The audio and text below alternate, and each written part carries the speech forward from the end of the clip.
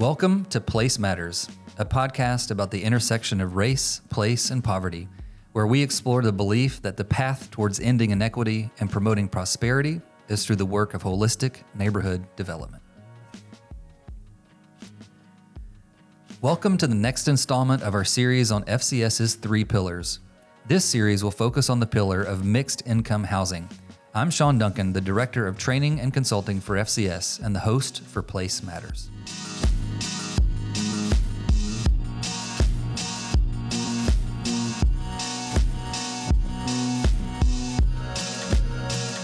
It is common to hear people talk about the housing crisis facing our cities.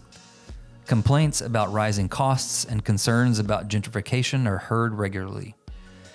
What is less common is to hear people talking about one of the main reasons why we are facing this crisis: exclusionary zoning. Almost 75% of the residential land in the United States is zoned so that only single-family homes can be built there. With this level of restriction, the available supply stays low as demand soars. One crucial way to not only meet the volume of the demand, but to also address the affordable access is by promoting more multi-family housing and the zoning changes that would allow for that. This is not without significant controversy, however. There are many fears supported by myths about the impacts of multi-family housing. Joining me today to talk about why multi-family housing is good for everyone is FCS Senior Director of Community Development, Marvin Nesbitt, and a special guest, Jim Brooks, who is Purpose Built Communities Vice President of Housing and Community Development.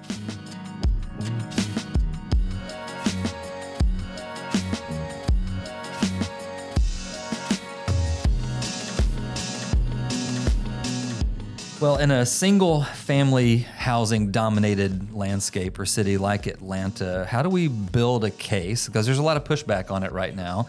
How do we build a case for more zoning around multifamily developments?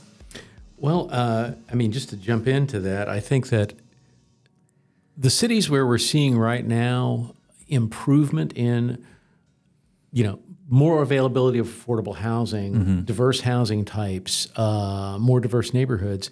A great example is there's some very interesting stuff going on in Minneapolis, where they basically, this will an oversimplification, but they basically outlawed single-family zoning. And what that really means is in single-family areas, you can now have duplexes, triplexes, and quads, right? That's a great solution. In other words, that still feels single family in a way, right? It's not a big multifamily complex, right? But you're starting to increase some density. You get, different affordability of units, right? And so I think that that's at least a beginning point to talk in Atlanta. And in some neighborhoods they're doing this, but I think it's a beginning point to talk about how do we have a more diverse and affordable housing stock? And how does that actually enhance your single-family neighborhood, right? Yeah, and that's a piece I'm curious about, because I think for FCSs of the world, it's an easy argument because we want to see more affordability, right? And for people who are struggling to afford housing, it's an easy argument for them. But there's a number of neighborhoods in Atlanta and other cities that would push back pretty hard about inclusive zoning. How do you make a case to them to say it actually would make your single-family neighborhood better if you had a more diverse stock of housing in your neighborhood? Well, let's face it, the healthiest neighborhoods are the most diverse neighborhoods. That's not just true in Atlanta. It is, nationwide and probably around the world. Think about it this way. If we've got a mix of affordable housing stock, right, within a neighborhood, that means not just people of a certain income level live there, but, the folks who work in the service economy, who work in restaurants, who work in hospitality and that kind of stuff can live nearby as well. And that's a good thing. Those folks, that they contribute their money to the economy too, right? Their money's just as green as anybody else's, right? They're shopping at that grocery store. And the other thing too is, and this is not just a housing issue, it's really a social issue. We find that folks have a healthier lifestyle if they grow up in a diverse neighborhood, and you develop relationships with people who are not at the very same income level you are, or the very same race or ethnicity or or religion that you may be, right? And that's a good thing. We need that. But housing is a great place to start that. Yeah. Right? Yeah. If you've got diverse housing stock at a variety of income levels, it helps to create that kind of diversity, right? Yeah, well, the thing is, Jim, we have tons and tons of research that shows the benefit of healthy mixed income development, which also include obviously multifamily, right? And the challenge is that we don't do a great job at teaching or touting the benefits of multifamily work out in the public. The public only sees the bad, right? Or hears the bad. That's the only thing that runs on the news, right? And people take that and they run with it and form it and just assume that it's the case, right? Well, that's why I'm a big advocate for smaller multifamily. Okay, because I think multifamily gets a bad rap because, and this goes to some of the other things that we may talk about today, but I think it gets a bad rap because most people's mindset about multifamily are large. That's right. Often affordable apartment complexes. Like a 100% affordable, exactly large, right. massive development. And it's it's monolithic, and it doesn't fit in necessarily to the neighborhood. The extreme version of it being a public housing development, right? I mean, we used to, I've worked all over the United States, and a lot of the work I've done is redevelopment of older public housing sites.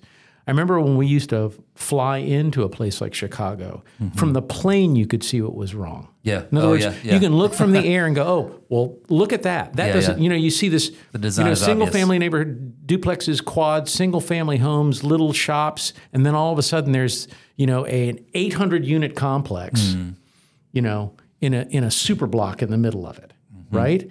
And so if that's most people's image of multifamily, of course multifamily gets a bad rap. Yeah. Right? Yeah. Multifamily used to be primarily, quads and duplexes and that kind of stuff. I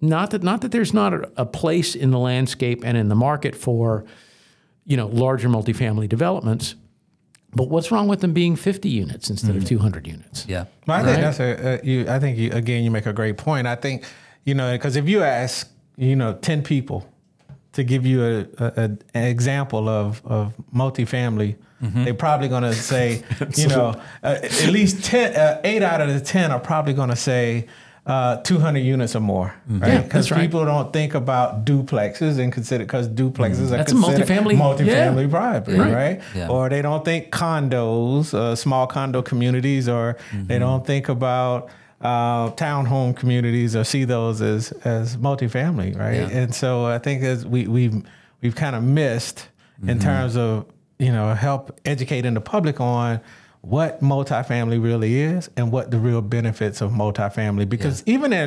in under-resourced communities where you do put multifamily, where they typically end up, property values typically go right up behind it, right? And so there is a benefit that most people don't, they just think if you bring in large multifamily to my neighborhood, that you're going to decrease my property value. Well, it's been proven that doesn't happen even in under-resourced neighborhoods. Well, if you look at, for example, a lot of the work that I did in Chicago, because I helped manage the Chicago Housing Authority Plan for Transformation, right? So that was a massive redevelopment of, all the giant public housing. A lot of it in that State Street corridor, sort of between the Dan Ryan and State Street on the south side. And part of the way we were able to get neighborhood acceptance of, doing all this replacement housing was we used what was the vernacular in Chicago. In other words, Chicago had neighborhoods full of quads and triplexes and sixes and that kind of stuff. And when you started using that vernacular, right? But it was multifamily housing, right? But it wasn't a 15-story high rise. Yeah, that's right. Next to another 15-story, next door to a 4-story building, right? I mean so it does come from. I mean, I'm a city planner by training, so to me it still comes out of that.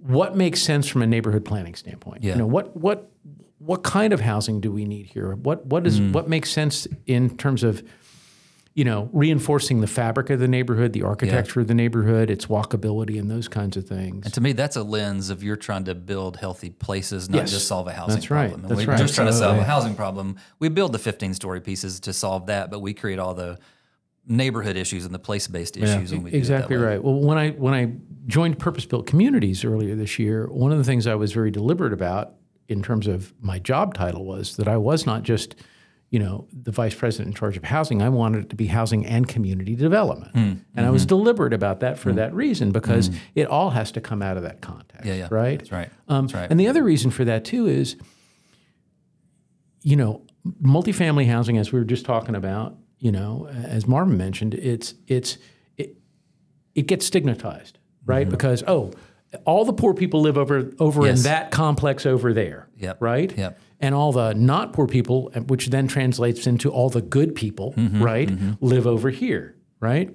Well, if you've got multifamily scattered throughout the community in smaller complexes or smaller buildings, you eliminate that issue. Yeah. That's right. Right? Yeah. Then they're just neighbors. Yeah. They're not, the folks that live in that Section 8 apartment property over there, right? Yeah. Then the subsidy becomes invisible, right?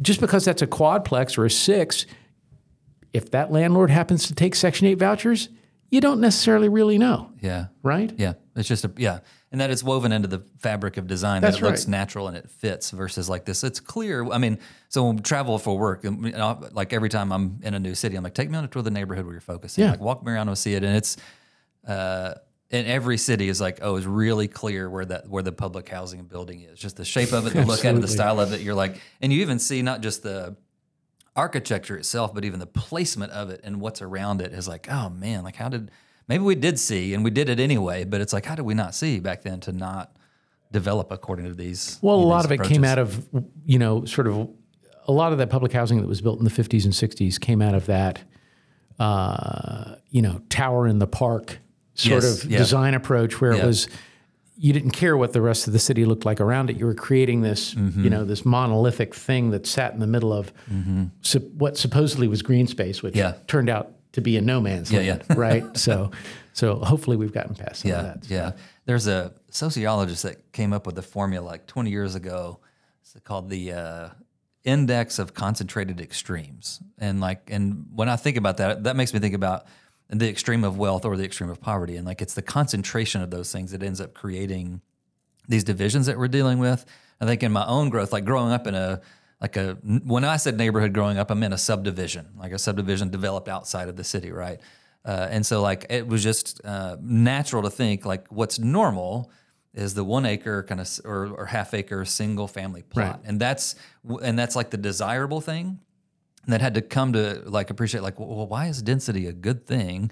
And we begin to think about how much isolation exists in our cities because of this single family design. Like we are designing isolation and and then to have a culture where there's so many diseases of depression and isolation that comes from like, maybe we've designed cities to create mental health crises when we live these kind of isolated places. Yeah, like density can break up a social reality. Absolutely. A great example would be, if you look at most of our better urban areas, let's say pre-World War II, pre the explosion of the car and the interstate system, right?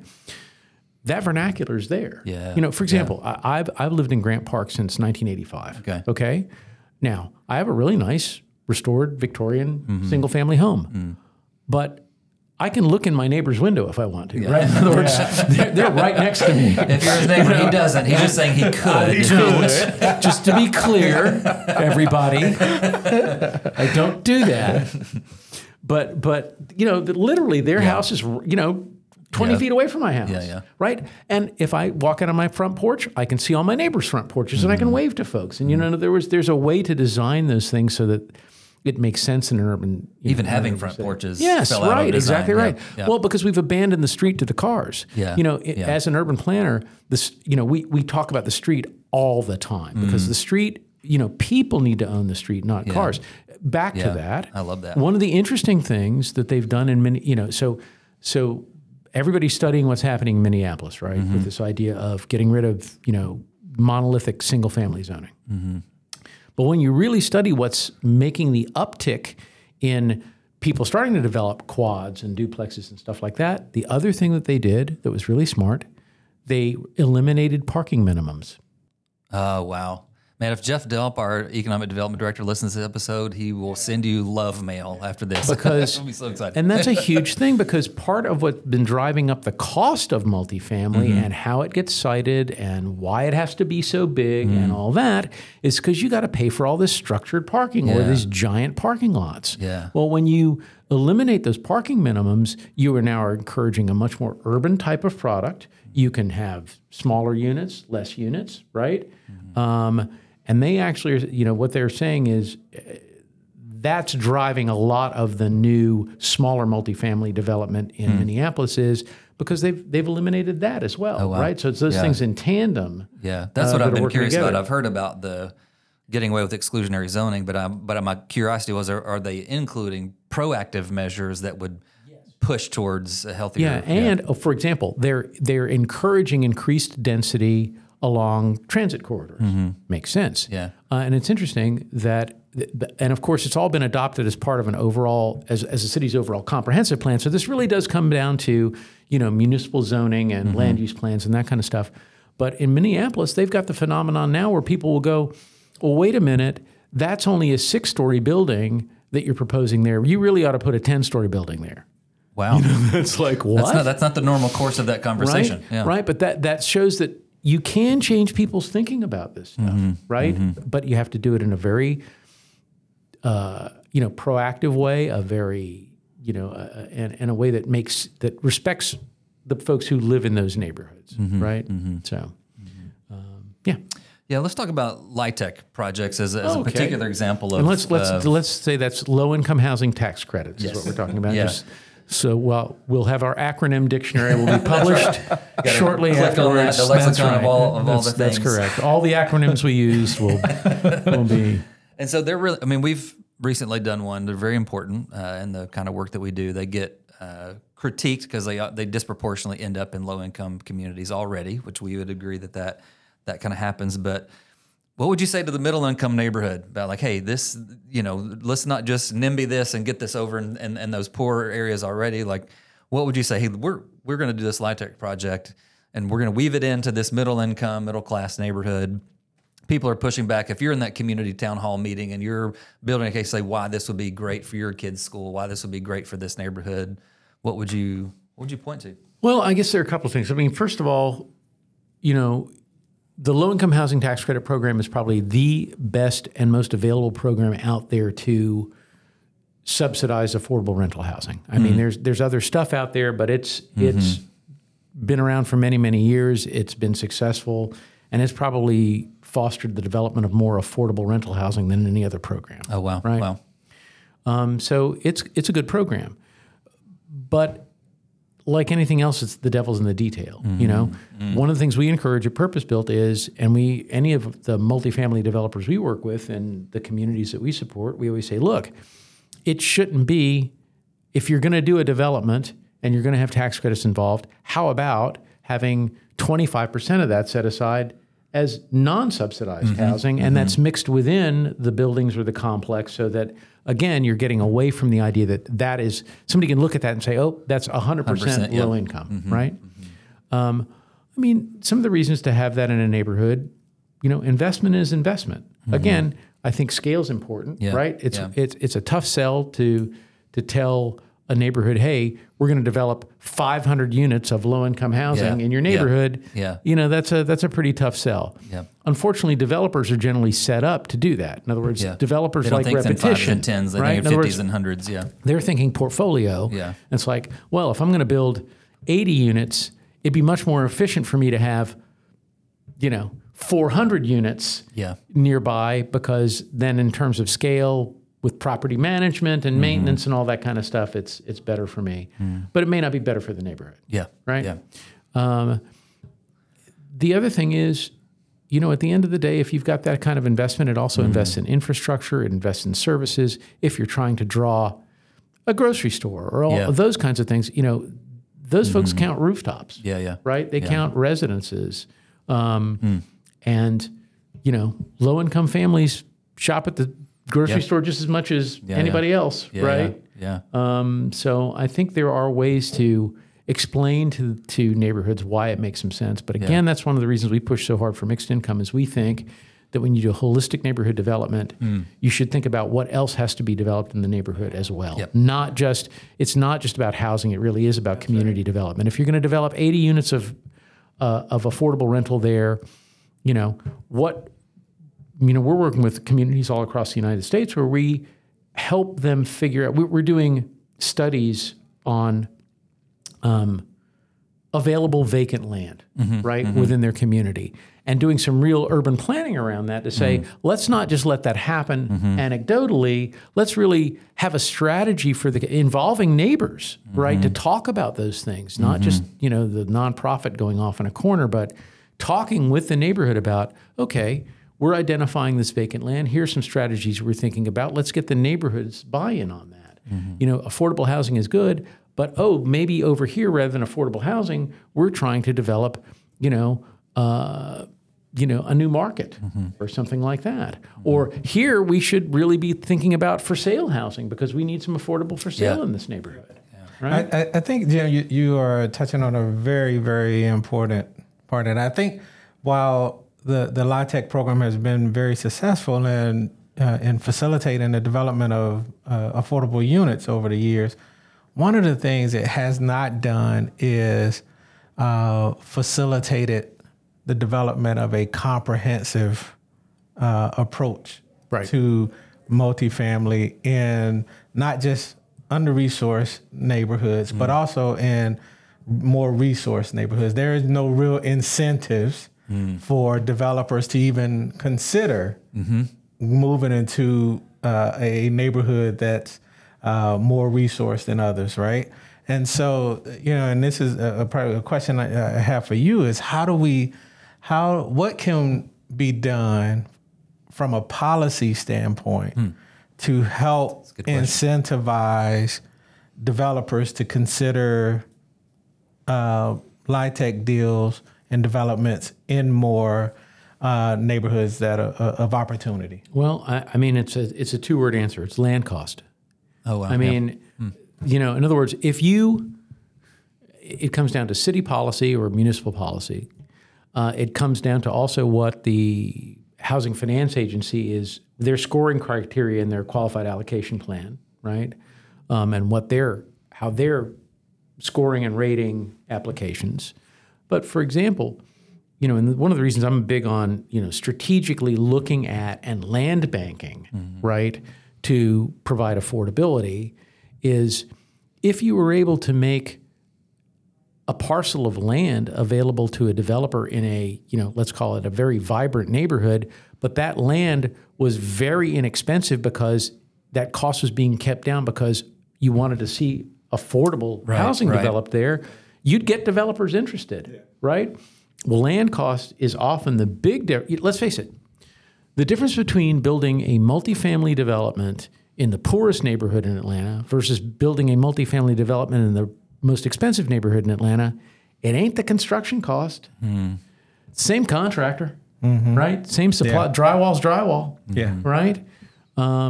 That's not the cost differential. The cost differential is almost always land, right? And so by using land trusts or land banks, and strategic acquisition with foundations, whether it's the charitable organizations or nonprofits or municipal organizations, finding a strategic way to acquire a land bank in those neighborhoods. But you run into some NIMBY issues there too, because you'll have folks who I don't want you to land bank and land in my neighborhood because you're going to build a cheap apartment complex. Hey guys, just want to jump in here real quick with an invitation. If you want to bring FCS's principles and practices to your neighborhood, we can take you and your local partners through a 2-year multi-sector cohort process that we call City Shapers. Right now, this effort is being partially funded by Lilly Endowment, Inc., so it is a great time to jump in. We have taken 3 communities through this process so far and would love to bring it to your neighborhood next. Contact us today to learn more at fcsministries.org.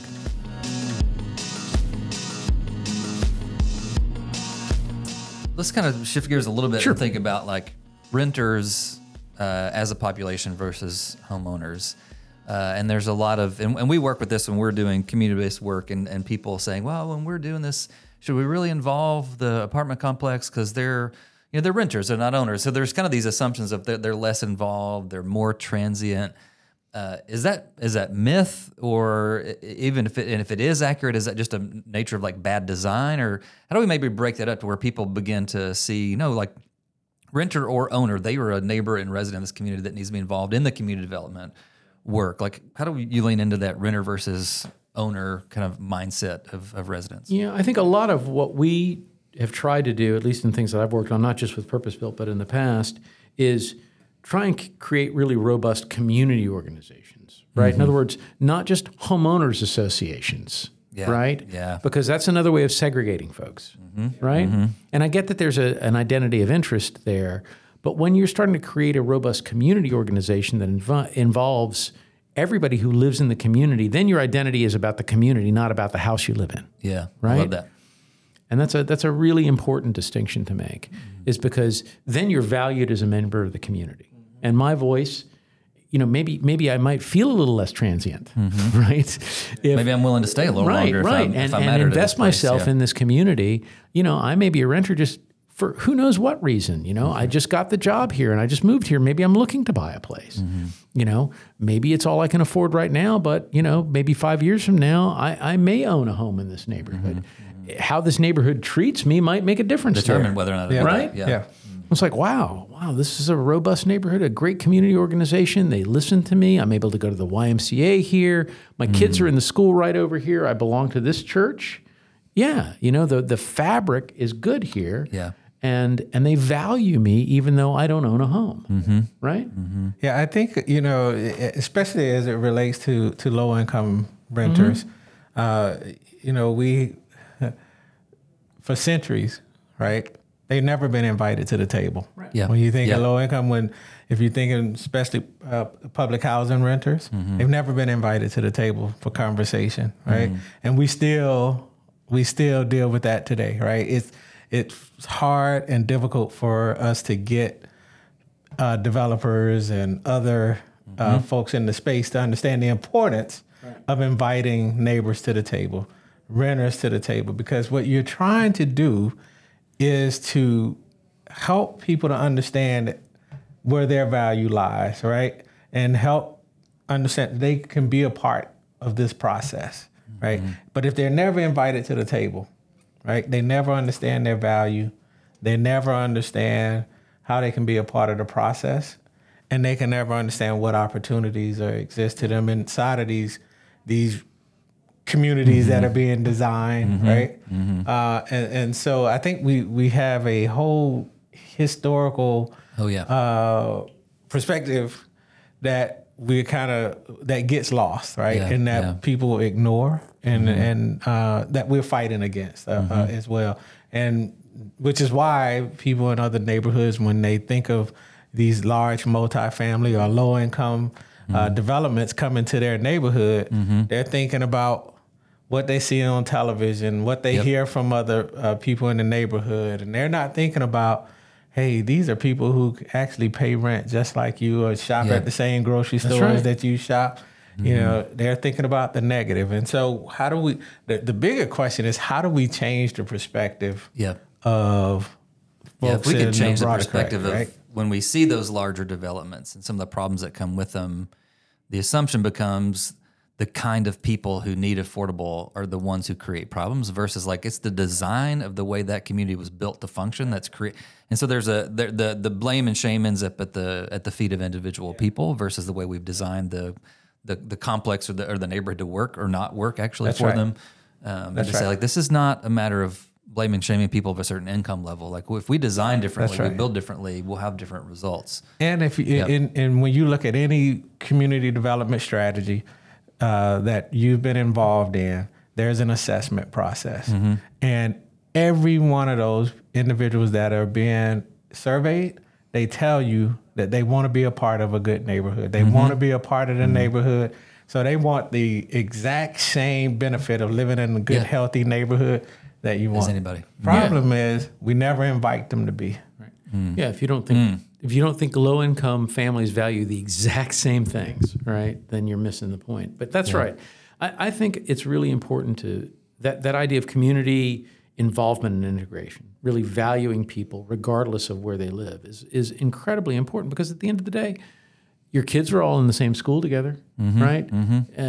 You're dealing with the same traffic issues, and it's you've got a lot in common, more in common than you probably think that you do.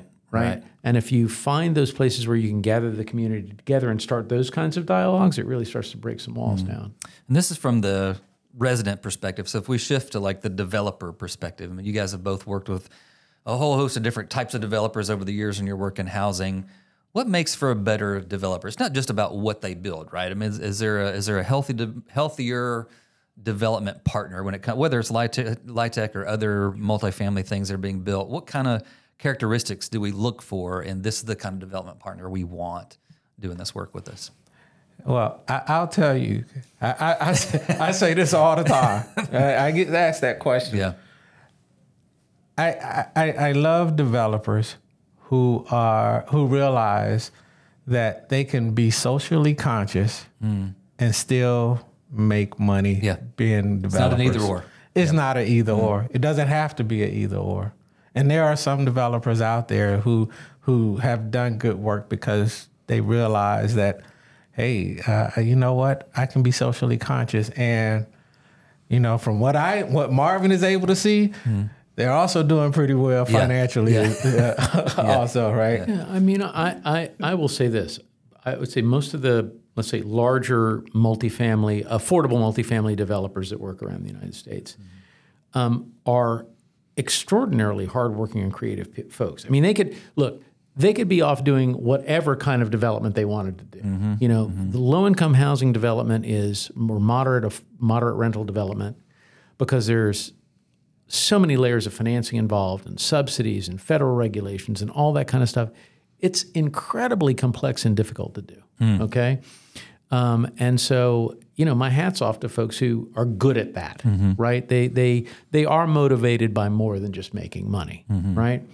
But there is another tier above that of those who really have a desire to make more than just housing, but to placemaking is something I feel strongly about. That they get that they are about trying to improve the fabric of the neighborhood. That they're invested. Another thing too is what I look for when you ask for what are the better characteristics or best practices of a good developer. Developers that I feel are invested long-term in the neighborhood. They're not just there to knock that housing out and then go back to ground break and ribbon cut. And then they're out of there, right? So the folks that are really invested long-term. One of the things that we talk about a lot in the business and also at Purpose Built is we focus so much on getting the housing developed, but the real long-term health of that development and its place in the community and the neighborhood is all about property management and maintenance long-term of that community. That's where the rubber really meets the road. And when you see, really robust property management, proactive maintenance, keeping the property up, making sure that the residents are, well cared for, and that kind of stuff, that makes the biggest difference long-term for those communities. I'll give you a great example. One of the things that we encourage very strongly, and this is very much at the heart of the model for purpose-built communities, because we believe in, supportive services and resident services going in tandem, right? The best affordable housing developers have a supportive services arm working hand in hand with property management, right? Wow. Okay. Because property managers are supposed to know their residents. I might point out, the smaller the complex, the easier it is. To get to know in other words, right? if I'm managing 60 units, I promise you, I know where, I know Ms. Johnson and Ms. Jones and Mr. Smith, right? If I'm managing 600 units, it's a little harder to do that, right? But if you've got a really good resident services or supportive services function that's attached to property management, they're working in tandem with the property manager to go, oh, you know what? I understand that, Ms. Johnson just lost her job. Maybe we can, get her involved in this Yeah. program or, any number of issues that might pop up. Having those things hand in hand with property management make a big difference. Those are the best developers, right? Those are the ones that are really making a difference in their communities, right? Because they are a part of the community. They didn't just build the housing and walk away. Is there anything, so final question, is there anything from the design side that can, let me back up with this. So Pamela is our neighborhood engagement director, and she will smack you, maybe literally or maybe figuratively. Okay, fair enough. If you call our current multi-unit project Haven, if you call it an apartment complex, she's like, it's going to be an apartment community. And so we've even placed a couple of folks like in a couple of the units to create community among the residents and to make sure those residents stay connected to the neighborhood at large. And so we're being very intentional about that. But I'm curious about, from different multi-projects you've seen, is there something in the way that it's designed that gets it more integrated into the community that it's built in, that you've seen, like if they're shaped in this kind of way, they tend to be more apartment communities versus apartment complexes, right? Or is there anything you've seen from that side of thing that makes a difference? Yeah, I mean, I think that, again, from an urban planning standpoint, it does start from, site planning, architecture, those sorts of things. In other words, what makes sense within the context of the neighborhood, right? If you create something that doesn't look like anything else in the neighborhood, you've failed, right? In other words, there's nothing that says you can't do taller buildings or, as many units as it makes sense to do, but how about putting them in the context of, the block pattern of that neighborhood, the density of that neighborhood, the architecture of that neighborhood, and maybe making space for some of those other things we like to see in neighborhoods. Is there green space? Is there a place for the kids to play? Is transportation access good? Have we dealt with parking in an unobtrusive way where it's not a sea of cars and then, there's the building back there somewhere, right? Yeah, interesting, So the more we do to make multifamily housing fit into the neighborhood from a design and planning standpoint, you immediately signal that it should be accepted as part of the neighborhood, that it's not some monolithic thing that's sitting over there that, that doesn't fit into the context, right? And the subtle psychological thing is then you realize that the people who live there also fit in. Yeah. Right? Yeah, right. You don't look at the place and go, well, that place looks out of place, so those people must be out of place. Right? Yeah. Marvin, would you say things about Haven, the way it works? I think, first of all, Jim, you did a great job of really expounding on, my thought around socially conscious and socially connected developers.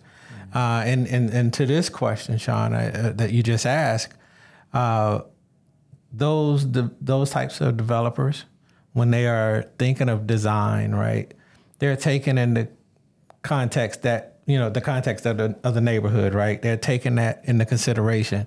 They're thinking about the rich history and traditions of that neighborhood. They're thinking about the people who live in that neighborhood and what they desire in terms of design and what they value. That's being considered in that design process, right? So they're not just coming in with some boilerplate design that they're dropping into a neighborhood. They're actually thinking about the people who live there. They're thinking about the history, what that neighborhood has been in the past and what it meant to the people who lived there, who may have fought for the struggle, to move the neighborhood along. And they are designing to all of that data that they're collecting in that analysis, that process of analyzing that rich history and the past, right? And so,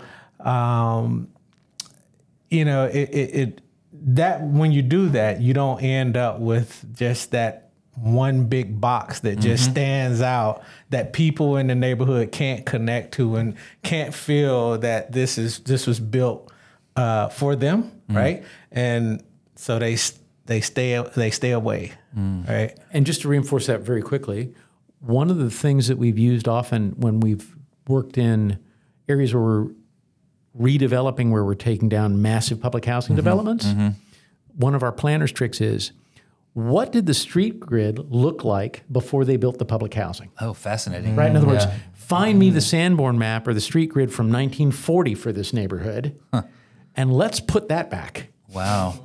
Right? Because if you restore that pedestrian street grid, it immediately tells you the size and types of housing that you should be having on these blocks, right? Yeah. It brings it much more down to a neighborhood and a pedestrian scale, and it just feels complete. If you look at some of the stuff we did in Chicago, it just looks so complete.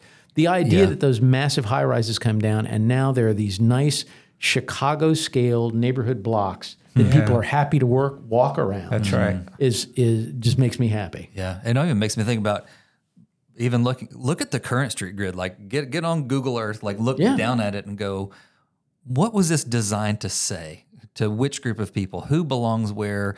What tree lines, railroad tracks, or street lines have been cut off like on purpose? You know, one of the things we'll say around here is that your neighborhood is working perfectly, as in it was designed to do exactly what it's doing. The streets, all of that, right? And so when you're bumping up against pain points in your neighborhood, like it was designed to do this.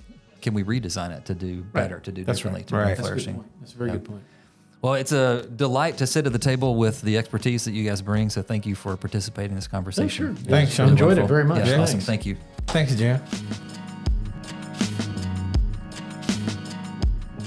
The best way to learn about our housing work and everything else we do is to come and see it for yourself. We love hosting guests in our neighborhood and at FCS. Coming March of 2024, we will be hosting a 2-day immersive event that we simply call Open House. Come, meet our team, see the work, and walk the neighborhood. To register, go to fcsministries.org/openhouse. Place Matters is produced by Focused Community Strategies, whose mission is to partner with under-resourced neighborhoods to provide innovative and holistic development that produces flourishing communities and God's shalom. Place Matters is hosted by FCS's training and consulting team. If you'd like to inquire about our training and consulting services, please reach out to us via our website or find us on LinkedIn and social media. This information can be found in your show notes. If you would like to watch these episodes, the video can be found on our YouTube channel. And if you did like this episode, please share it on social media. Your support means a lot to us. The show was edited by Tim Rose with music by Eric North. Special thanks to David Park and Becca Klein at FCS for their work in organizing and recording these sessions. And we would like to say thanks to our partner, Lilly Endowment Incorporated, whose Thriving Congregations grant has made this podcast possible.